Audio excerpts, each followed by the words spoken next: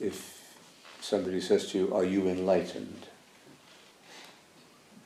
It's like, "Have you stopped beating your husband?"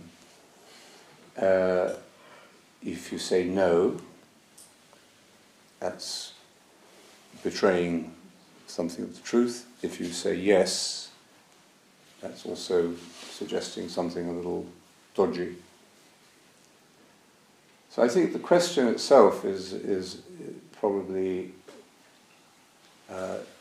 it's like the time when the rich young man came up to Jesus in the crowd and said, "Good master, what must I do to inherit eternal life?"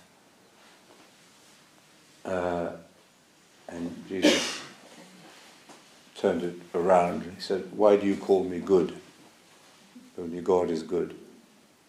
So I think some questions you just have, like this question about enlightenment, the unitive state, like that. There was a magazine, I don't know if it's still being sold, but a few years ago, called Enlightment, and it was just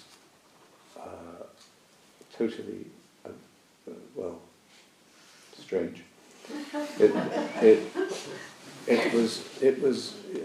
First of all, everyone who published in this magazine was enlightened, and everyone who bought the magazine wanted to be enlightened. Now, would you have read the magazine if you were enlightened? Because you wouldn't need to read it if you were enlightened. And then the back of the magazine was filled with retreats, books, tapes, websites, everything else at varying degrees of expense, which would put you in the company of fully enlightened beings or give you the secret of enlightenment. So, I think we have to really smash through that, and every one of these religious traditions that Jesus, in response to that question, would smash through that kind of crassness or spiritual materialism. There's a very nice little book by Chogyam Trungpa, founder of Buddhist group in the States, which is worth reading, Cutting Through Spiritual Materialism, trying to reduce the spiritual to the conceptual, the measurable. So, having said that, I think the starting point is to say, the best answer is probably, we are all enlightened. We all start with enlightenment. We grow, we mature, we learn through the different stages of life, and at each stage of life, the aperture increases so that more light comes in or more light comes out. It becomes more conscious. And that is the meaning, I think, isn't it, of a good life, that you are growing and expanding, and that is health. You may get a few illnesses along the way, you may have a few neuroses along the way, but that doesn't actually invalidate the fundamental health, wholeness that you are increasing your awareness of. So I think the best thing to say is that we are enlightened, and it's not that we have to become enlightened or discover the secret to this unitive state. It's this technique, it's that technique, or it's that religion or that religion, or having no religion, or going on this course. So there's no technique to achieve the unitive state. But it is realized. That means it is there potentially, or it's there unrecognized, but our growth consists in recognizing it, realizing it, and seeing it. And I think that's what these texts we're looking at are all pointing to, and therefore, if we get it, we will approach meditation in the right way. That's the practical advantage of reading these texts. They don't have a secret that we have to get at in order to be enlightened or have a unitive consciousness. In the same way, these Beatitudes that we were looking at yesterday, these are not dogma that you've got to believe. They're not a message even, actually. And now we might say, what does the Tao saying, what are the Upanishads saying, what is the Gospel saying? But they're not giving a message as such. You can summarize them, but that's only a summary. What they're actually giving is not a doctrine or a message, but a way of seeing, a way of knowing, a way of living, all of which are, related to each other. So that might sound like a cop-out to answer it that way, but if you put meditation as a practice into the equation, then that's exactly what happens. You find that your way of seeing, your way of acting, your way of knowing, all subtly and quite naturally evolve and change. Isn't it coming back to this idea of gift? And it was interesting, we read today's Gospel, and that very much takes that same view. It's Jesus talking to Nicodemus, and he says, "No one has gone up to heaven except the one who came down from heaven, the Son of Man who is in heaven. The Son of Man must be lifted up, as Moses lifted up the serpent in the desert, so that everyone who believes may have eternal life in him." That's, again, the idea of gift. And yes, okay, it is. And very, for a Christian, I think that has deep meaning and deep resonance, but very easily turned into a message. Very easily turned into a doctrine and ideology. Yeah. And that's, without the meditative experience, all of these sayings, and you could become a fundamental Taoist, actually. You could become a fundamental Hindu, and there are fundamental Hindus, there are fundamental Buddhists, fundamental Christians. So without this contemplative experience to sort of put salt in it, I think the danger is any of these words or stories or sayings easily become traps. Very, very traps. See, I won't talk about the left and right hemispheres of the brain, but there are two ways in traditional philosophy of approaching the truth. One is called the cataphatic, which would be like your right hand.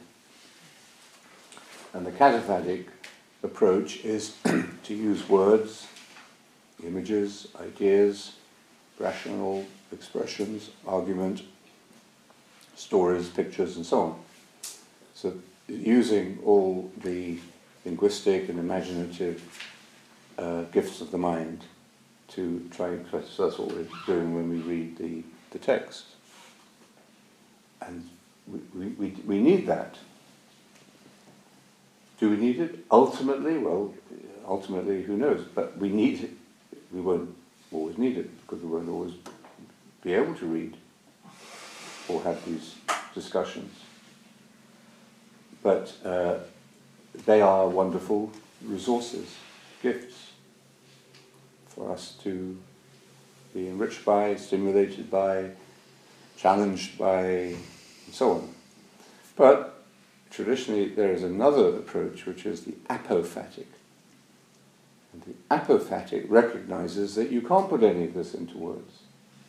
You've got to maybe try, and sometimes the words, as in these great texts, are extraordinary, but they still don't substitute for the reality itself. They're just fingers, as it says in the Zen expression, the finger pointing at the moon is not the moon. So the apophatic approach is embedded actually in these texts. The Tao that can be named is not the Tao. I mean, this is the first line of the Tao, it's the first thing we looked at this week. And it's the most important thing to keep remembering. Somebody was telling me the other day about a meditation group that they had been going to, and they have very interesting conversations, discussions, philosophical, spiritual discussions, and sometimes these discussions after the meditation start to get a little heated, you know? Because people have opinions, and then they like to express, we like to express our opinion, and then somebody else disagrees, and they like to disagree. And so, 10 minutes before you've been sitting in this beautiful united state, and then 10 minutes later you're about to hit each other. Ramana Maharshi, who I've mentioned a few times, says he just sort of sat in the middle of his ashram, or he'd go for a regular walk every day, then he'd come back and just sit there. And he said he didn't get involved in organization and things, but he said once, he said, people come to the ashram looking for enlightenment. Within a week, they get caught up in ashram politics. So the left hand, if you like, the apophatic hand, has something, has an edge over the right hand, because it recognizes the nature of mystery, which we've seen and discussed in these texts, and the way into mystery is paradox. So what is it? Do you argue about a paradox? If you're really tasting the paradox, if you've really accepted the nature of a paradox, you don't argue about it, you taste it. And you help each other, as we've been doing as we read these texts. We bring out the flavor, or we throw light on these aspects. So we need both, of course. We need the left and the right hand, the apophatic and the cataphatic and the apophatic. But at the end of the day, it's the experience itself, the reality itself, the Tao itself, the truth itself, love itself. All of these words have been used to describe. And so, what is life? I mean, we're a culture now that educationally, so in Western culture, has, in terms of education, in terms of all our professions, we really don't acknowledge the validity of this whole dimension of knowledge and consciousness and tradition. Now we say it's okay, it's for your private, it's private, it's a private matter, religion is a private matter, there's a separation between church and state, or whatever. Now, of course, but there's something missing, something inadequate in that, because we put so much emphasis upon naming and controlling, identifying, defining, pinning down, that we've lost the unnameable, which actually has a tremendous effect upon any organization, upon any relationship. If you allow this experience to unfold, to become conscious in any group, even in a small number of people, minority, it has a ripple effect, it has a contagious effect in that whole group.